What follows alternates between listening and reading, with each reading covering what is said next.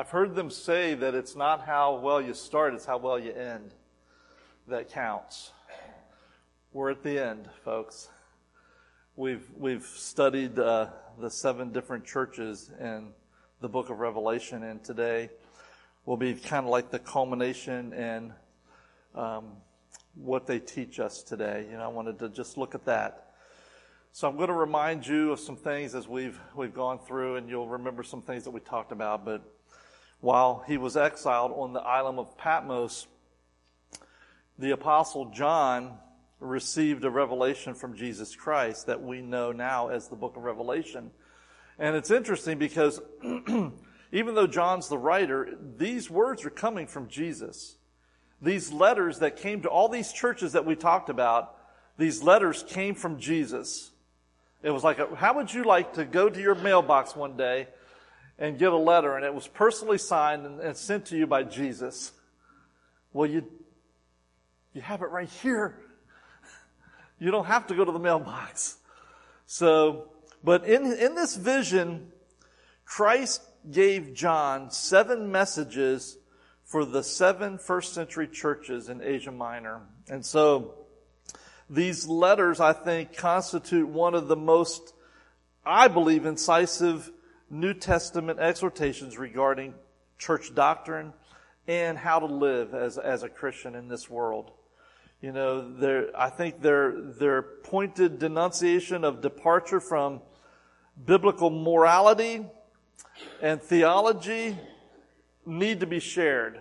Those things need to be important to us, the idea of theology and doctrine. But do you remember what Jesus said to the church that really got it right on doctrine? He said, "You forgot to love me." So what I'm saying to you is that, even maybe above doctrine, above theology, we need to remember that love is the greatest thing of all. And that's what Jesus wants from us. These messages were not only written to the 7 churches in John's day, but these messages in chapters 2 and 3 of Revelation are for the church and for every Christian today as well. And down through the centuries to all those churches as well.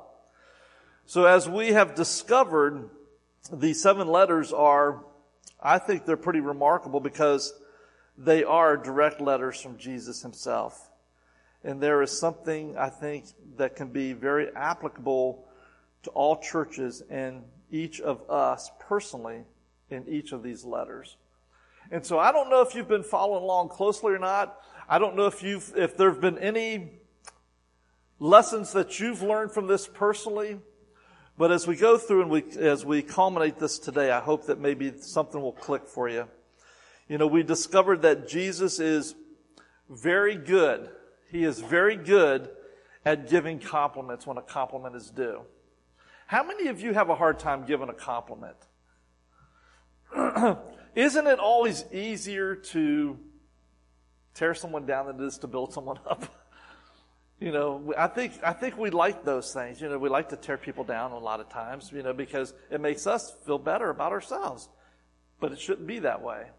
See, I think Jesus is very good at giving a compliment when a compliment is due. But Jesus is also good about not giving unnecessary flattery, but I think he is also very direct and to the point when it comes to telling the truth. I think Jesus is, he is right direct point when it's coming to tell the truth. So what would Jesus say to us? What do you think Jesus would say to us?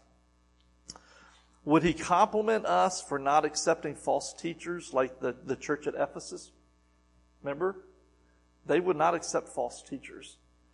Or would he recognize true Jews like in Smyrna, or holding true to his name and not denying the faith like they did at the church at Pergamum? Or would he say something like this was, growing in many areas of your spiritual life like they did at Thyatira, or the spiritual cleanliness of a few members at the church at Sardis? Remember the church at Sardis? What did he say about them? He said, you're alive, but really you're dead. There's only a little bit of you that's still alive. and I want to try to resuscitate you. Or what about perseverance and faithfulness like the church at Philadelphia? You know, we remember the city of brotherly love. So, would he compliment us? Would he compliment us? The second thing I want to talk about here is, how might Jesus sum up our society? How would you sum up our society? What would you say about our society? That is the environment that we live in. That's our society. Would it be humanistic? What about maybe kind of like a life is cheap type of society, where we don't seem to value life much anymore? What about a sports crazed society? How many of you are just chomping at the bit to watch football today? I knew there were going to be a couple of hands coming up there. See, I don't get excited about that anymore because I'm a Washington Commanders fan. Although there's always hope. There's always that hope, you know. Who said that? Are you a Commanders fan or are you a Cowboys fan? Okay, yeah. Yes, thank you. Someone said it. Redskins. That's right. They'll always be the Redskins, won't they? That's right. So, but anyway. Well, or what about a liberty worshiping society that, you know, that we can worship how we want, or a pleasure mad society? Are we a pleasured society, a pleasured man? Or maybe we're a youthful, a beauty conscious society where we really put a lot of stock into that. Or maybe we're a money hungry society, or a tolerant society, or a sin crazy society. Yeah, I think so. Yeah. So, yeah, all the above. So how would Jesus rebuke us then? How would he rebuke us? Would he rebuke us for being lukewarm, like the church at Laodicea, due to the society that we live in? How would he rebuke us? Would he rebuke us for being tolerant due to the society that we live in? Are we tolerant? Do we just let those things happen? Would he rebuke us for being molded by the society that we live in instead of us doing the molding? See, back in that time, back in the early days, it was the church. The church was the hub of society. And now it's almost like that's non-existent anymore. It seems like it anyway sometimes. How would he rebuke us? So, what we need to remember is that Jesus is still in the midst of his church. And he tells each of those churches one thing that I remember very clearly out of all 7 of those churches. You know what he said to them? He said, I know you. He says, I know your deeds. So every one of us sitting here this morning, I want you to know that Jesus knows us. Jesus knows you. He knows everything in your life that's going on. He knows us. And he says, I know your deeds. I know your deeds. And I believe that he knows us. So let's look back at these 7 churches, and I want to see if we can discover some lessons that we can learn from them. The first one is this. It's the church at Ephesus. Remember the church at Ephesus? I'm going to call them, they were the loveless church. They were the loveless church. If you look at Revelation chapter 2, 1 through 7, I'm not going to have them up on the screen. If you want to follow along in your Bible, you can look at them. I'm not going to read all the scriptures, but Ephesus was known as the loveless church. They had so many great qualities about them. Absolutely so many great qualities. Christ commends them for being a dynamic church, for being a dedicated church, for being a very determined church, a disciplined church, a discerning church. They were all that and then some. But if you go to verse 4 of Revelation chapter 2, Jesus reveals where they went wrong. Here's what he says. He says, yet I hold this against you. You have forsaken your first love. What is their first love? It's Him. That's right. It's Jesus. Everything about the church at Ephesus looked good on the outside, but inwardly they had a heart issue. They forgot to love Jesus. How do you forget to love Jesus? If He's supposed to be the most important thing to us, how do we forget to love Jesus? It must mean that He's not the most important thing to us then. Because you know and I know that if we really love something, it's going to be very important to us. I love Sarah. She's very important to me. I love Elliot. He's very important to me. But you notice I put Sarah first. I love my children because they're very important to me. I love my grandchildren because they're very important to me. How can we forget to love Jesus unless He's not that important to us? And this is what was happening here at Ephesus. Their devotion to Christ was going dim, or maybe it was already out. I don't know.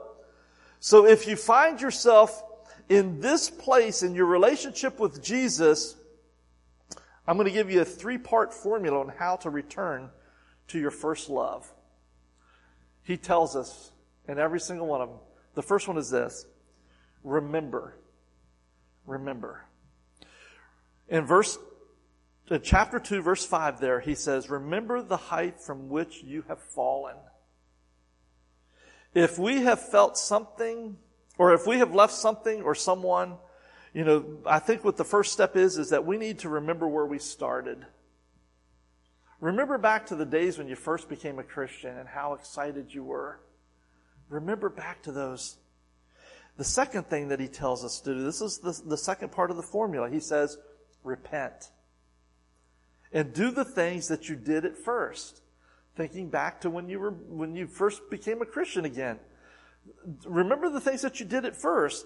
For you see, the next logical step after remembering where we started is to realize where we are now and to repent if repentance needs to take place. This means to reverse the course and go in the opposite direction. That's what the word repentance means. It's like doing a 180 and going in the opposite direction. So that's what we need to do. We need to reverse the course. And then the third thing that he says there, he says return. I like that. Remember, repent, return. Return to what you did when you first became a Christian. The spiritual disciplines that kept you close to Christ and motivated you to follow Him. So he says, remember, repent, return. That's an easy one to remember, isn't it? Remember, repent, return. That's what we can do. If we find that our relationship with the Lord is not where it needs to be, do those 3 things. Then the second church that we talked about was the church at Smyrna. Smyrna, I'm going to call them the suffering church. It's from Revelation chapter 2, verses 8 through 11, if you're following along in your Bibles there. See, Christians in developed countries today, like the United States and maybe in England and places like that, developed countries, actually probably think very little about being persecuted for their faith. We don't have to worry about walking out of this building and someone standing there with a machine gun going to mow us down. We have that freedom.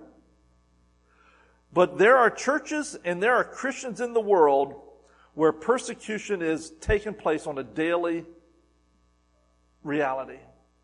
Remember we talked about that?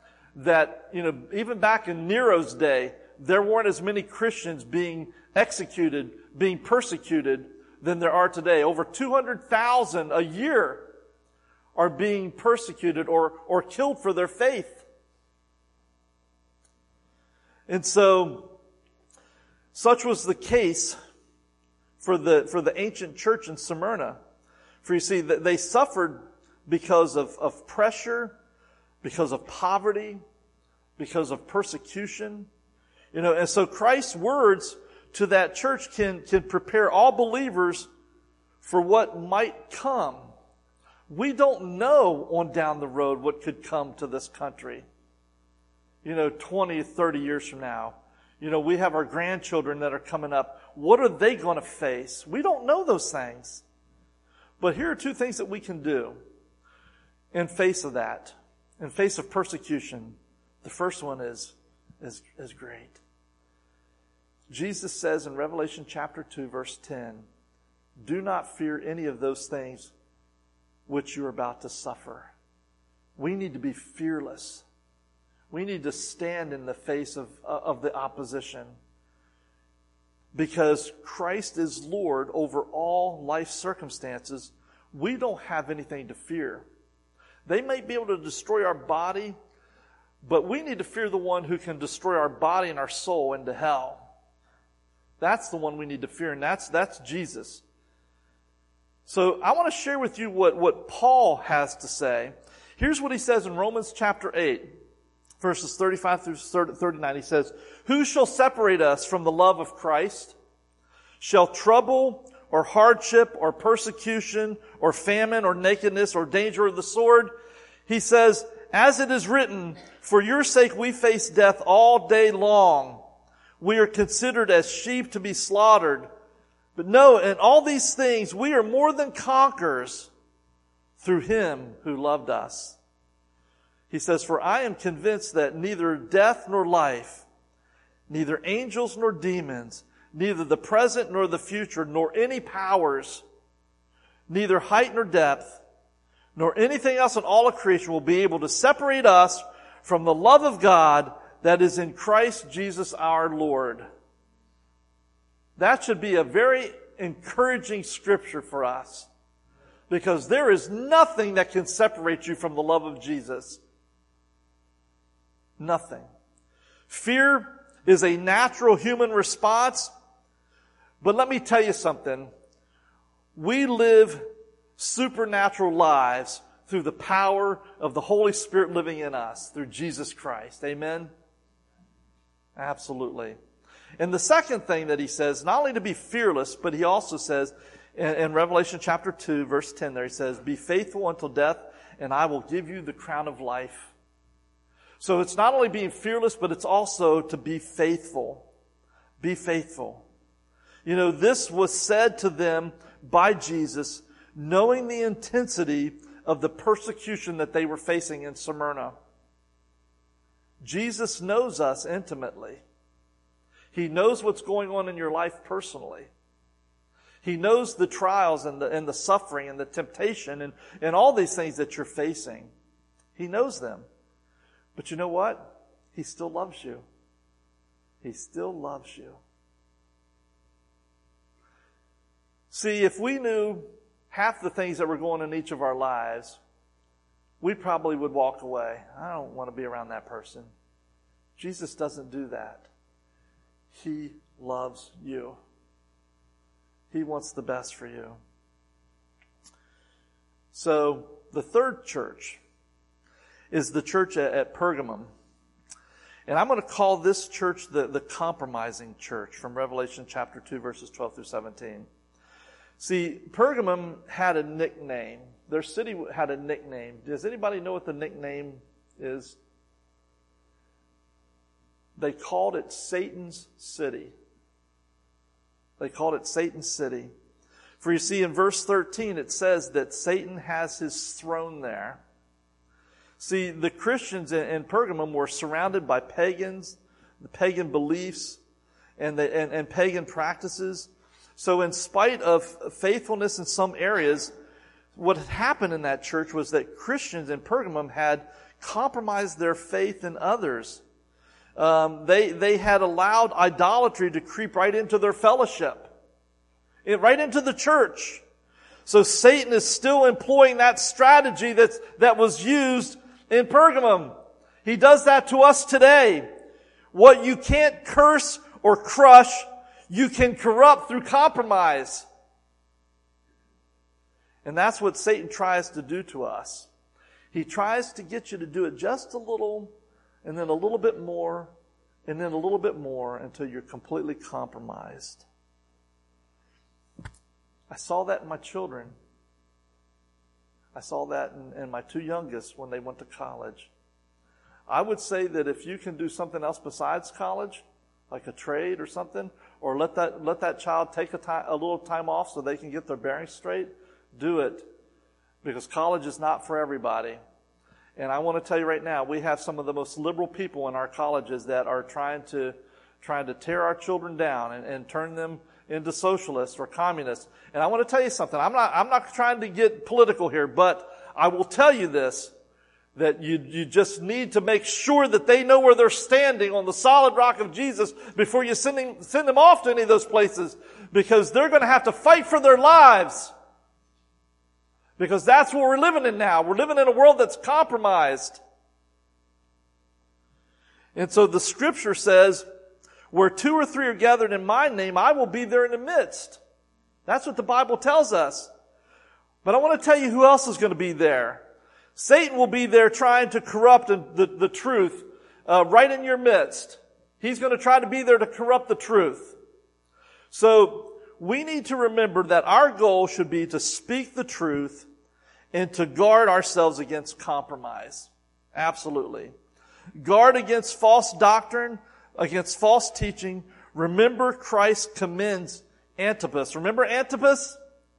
He was one of the people that was at the church at Smyrna there, or Pergamum there.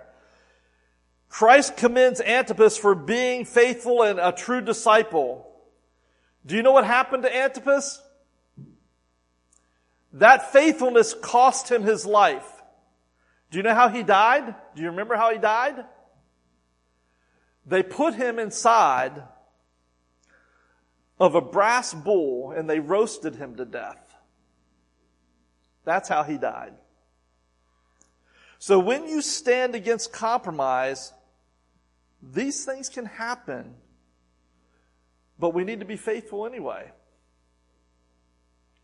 The fourth church that we talked about was Thyatira.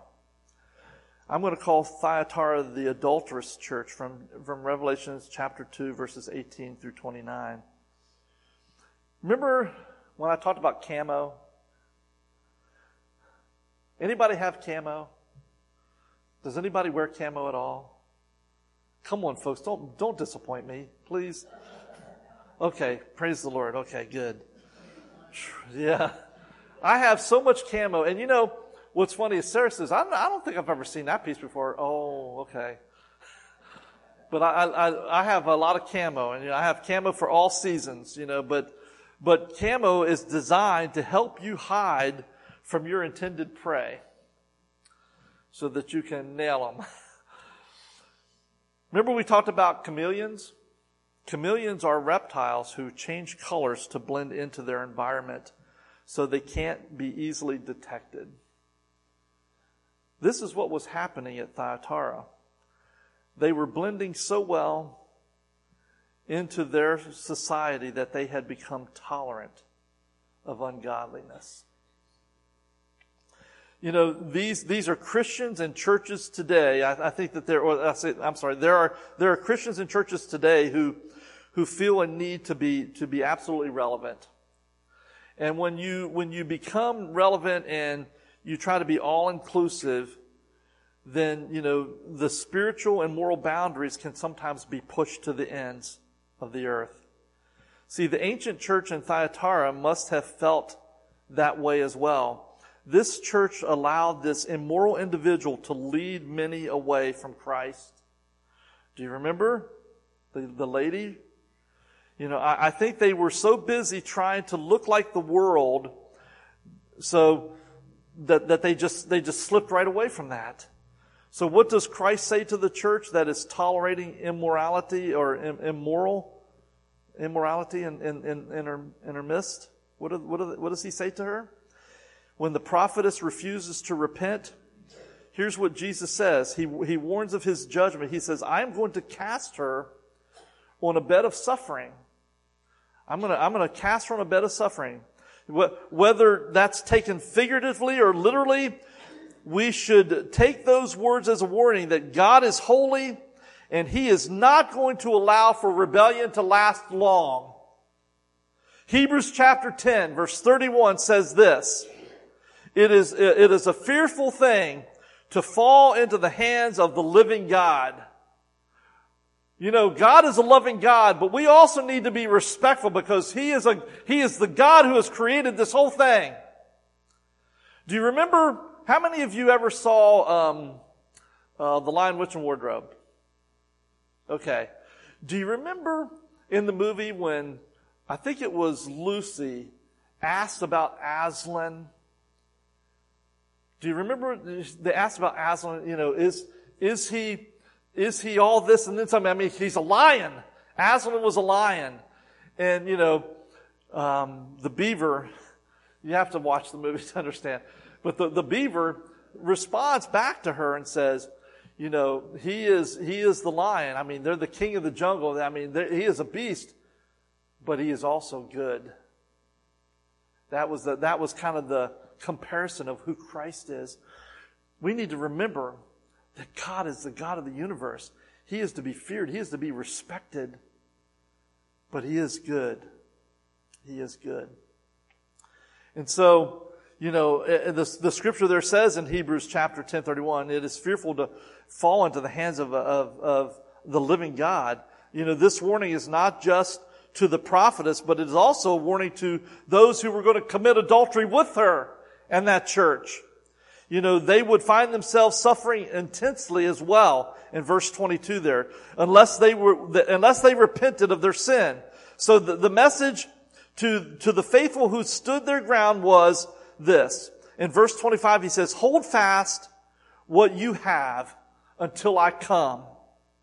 And the message to those who conquered and remained faithful to the end, here's what Christ promised them. He said, you will reign over the nations. That's what He tells them there. You will reign over the nations. The fifth church that we talked about was Sardis. Sardis was the church that was, we're going to call it the dead church.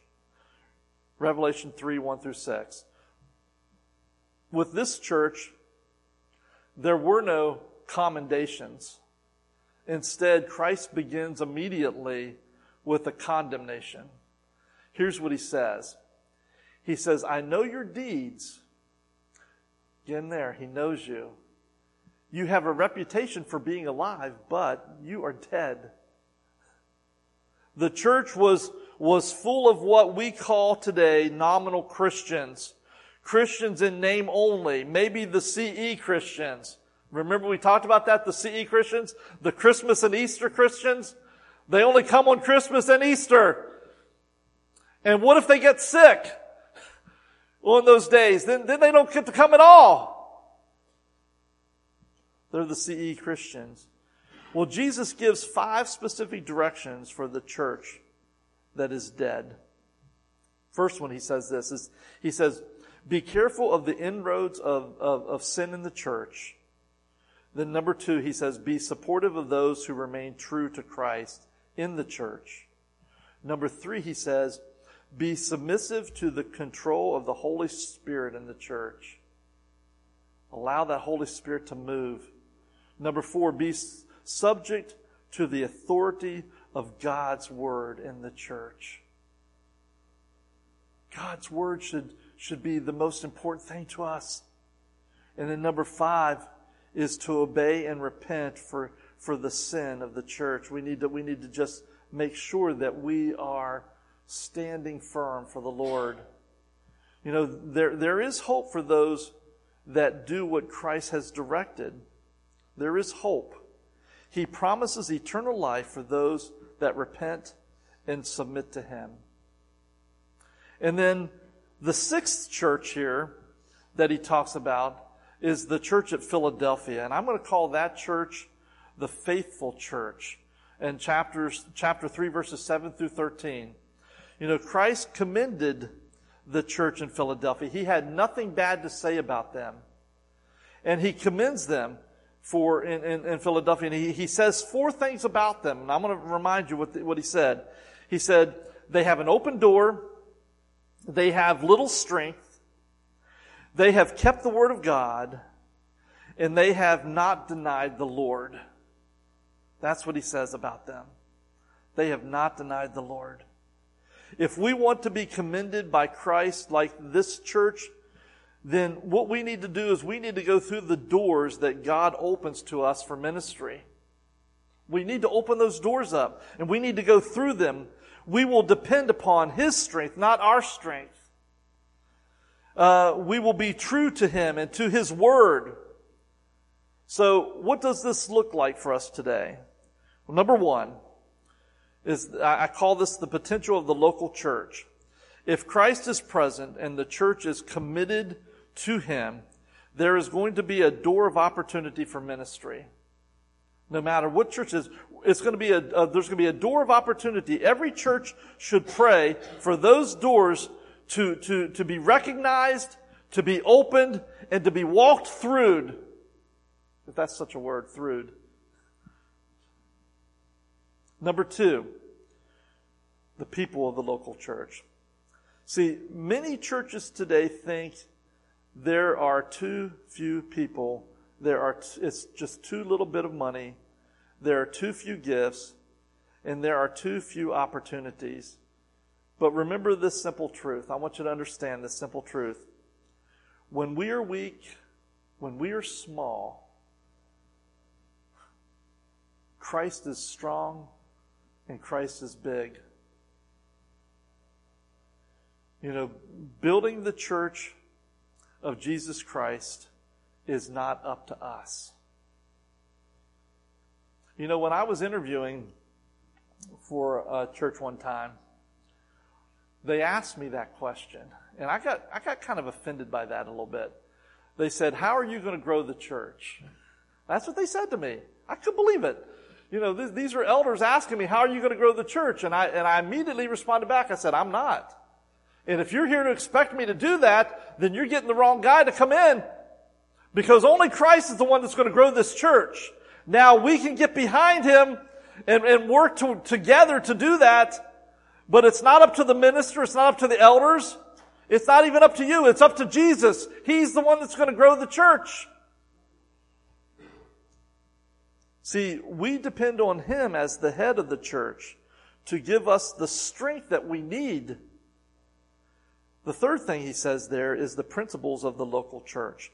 See, in verse 8, Christ summarizes three principles that apply to every church. One is open doors for ministry. Number two is depending upon Christ's strength. And number three is keeping the Word of God. Those three things, they are so important. Being faithful to God's Word will lead to open doors for ministry. And depending on Christ's strength, since they are both taught in His Word, you know, so when the Word of God is the first priority, I think everything else falls into place. But God's Word has to be the priority for us. And then number 4, he says the priorities of the local church. Because the church of Christ is His church, we are to boldly identify with Christ regardless of the cost. You know, that can be difficult. Remember Peter?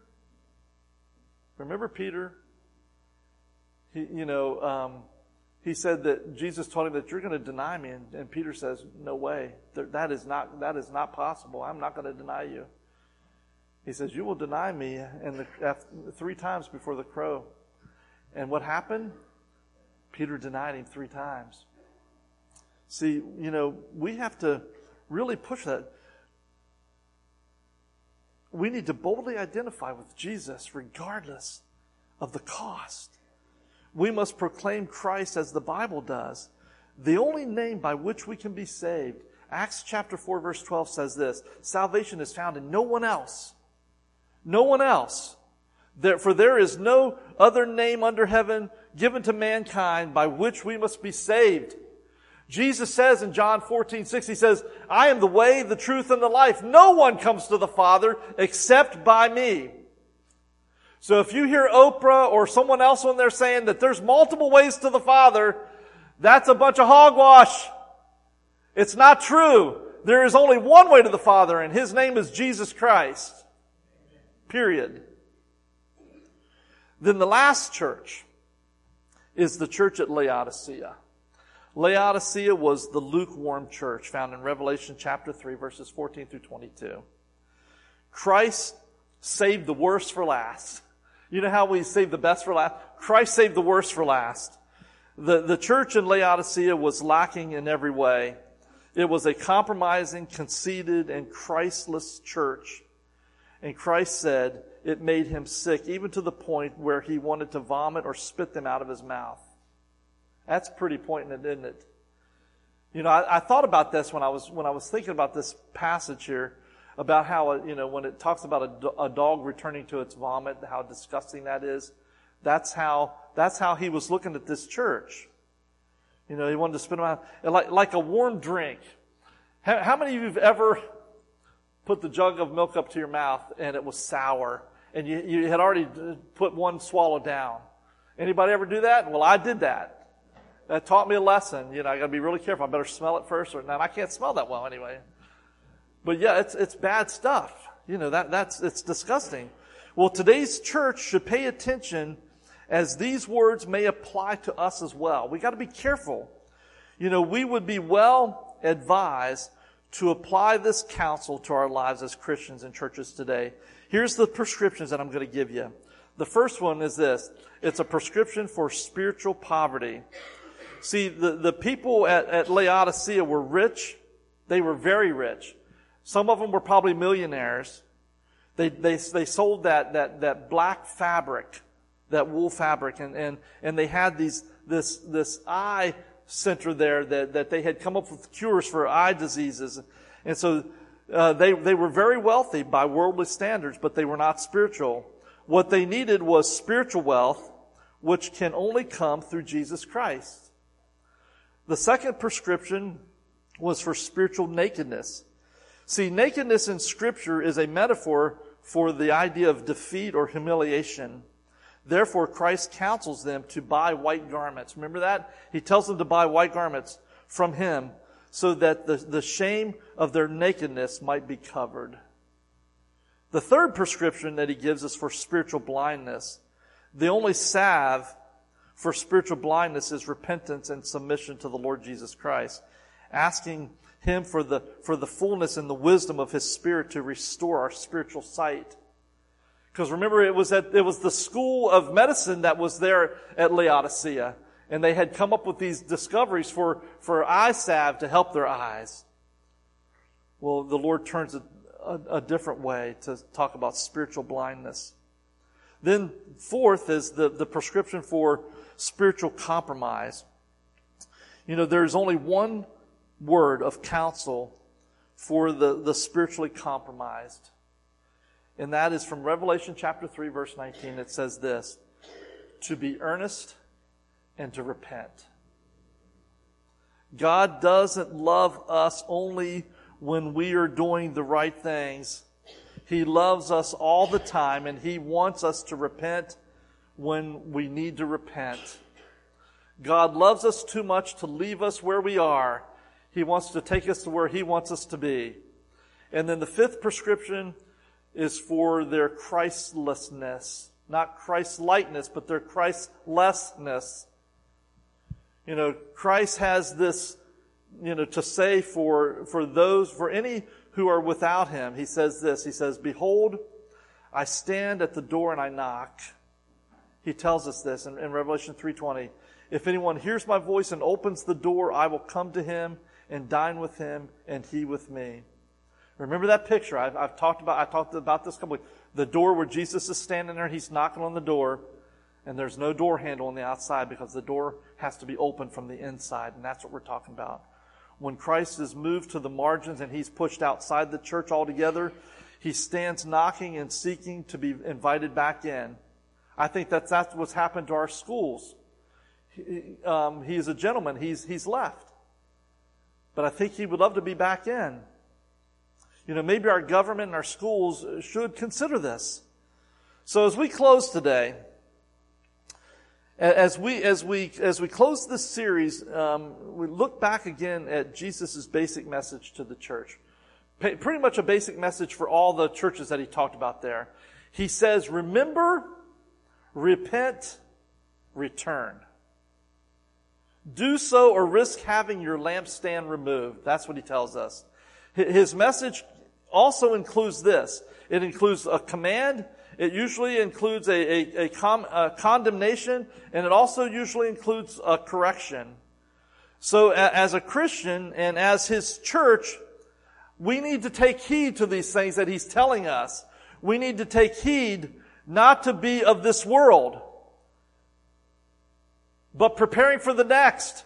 He says to be in the world, but not of the world. We can still be a light, an influence, but we're not to be of the world. So take heed for that. Take heed if you are being self-righteous. You know, Jesus wants you to remember to love Him most of all. He says, take heed if you're neglecting salvation in Christ. Repent, be baptized. Take heed if you are careless about your membership in the Lord's church. See, Jesus wants you to be an active member of His body. He wants you. Take heed if you are hiding your talents or your gifts or your abilities. Christ wants you to use them for His glory. Take heed if you are content just playing church. Christ demands authenticity, folks. Take heed if you are judging by man's standards. Remember how man judges? Man judges by the outward appearance, but God judges the heart. So as a church, if these things characterize us, my fear is that Christ will spit us out of His mouth or remove His lampstand from us. Instead, though, be encouraged, because I don't believe that that's who we are. Be encouraged. Let us open the door of our hearts wide and invite Jesus to take up His residency. And many of you have already done that. Let us allow the Holy Spirit to direct us in how we should live. Let us pray for the lost and for our nation. We need to be doing that. You know, let us look forward with great anticipation to Jesus' return. You know, let us be all that we can for Jesus. It's all about Jesus. Be faithful and true. And let us be reminded of this one thing right here. In Revelation chapter 21, verse 7. I'm going to have the band, if you guys will come on up. Come on up now. Here's what he says. Those who are victorious will inherit all of this, and I will be their God, and they will be my children. Another translation says, he who overcomes will inherit all of this. Are you an overcomer? And then finally, he who testifies to all these things, this is what he says in Revelation chapter 22, verse 21. He says this, 20:21, he says, he who testifies to all these things says, yes, I am coming soon. Jesus is coming back. Amen. Come, Lord Jesus. The grace of the Lord be with God's people. Amen. So this morning, as we close out our time in this series of sermons, come if you need to come. Know that Jesus is coming back to take His people home with Him someday. I hope that you'll be a part of that. Let's stand and sing this.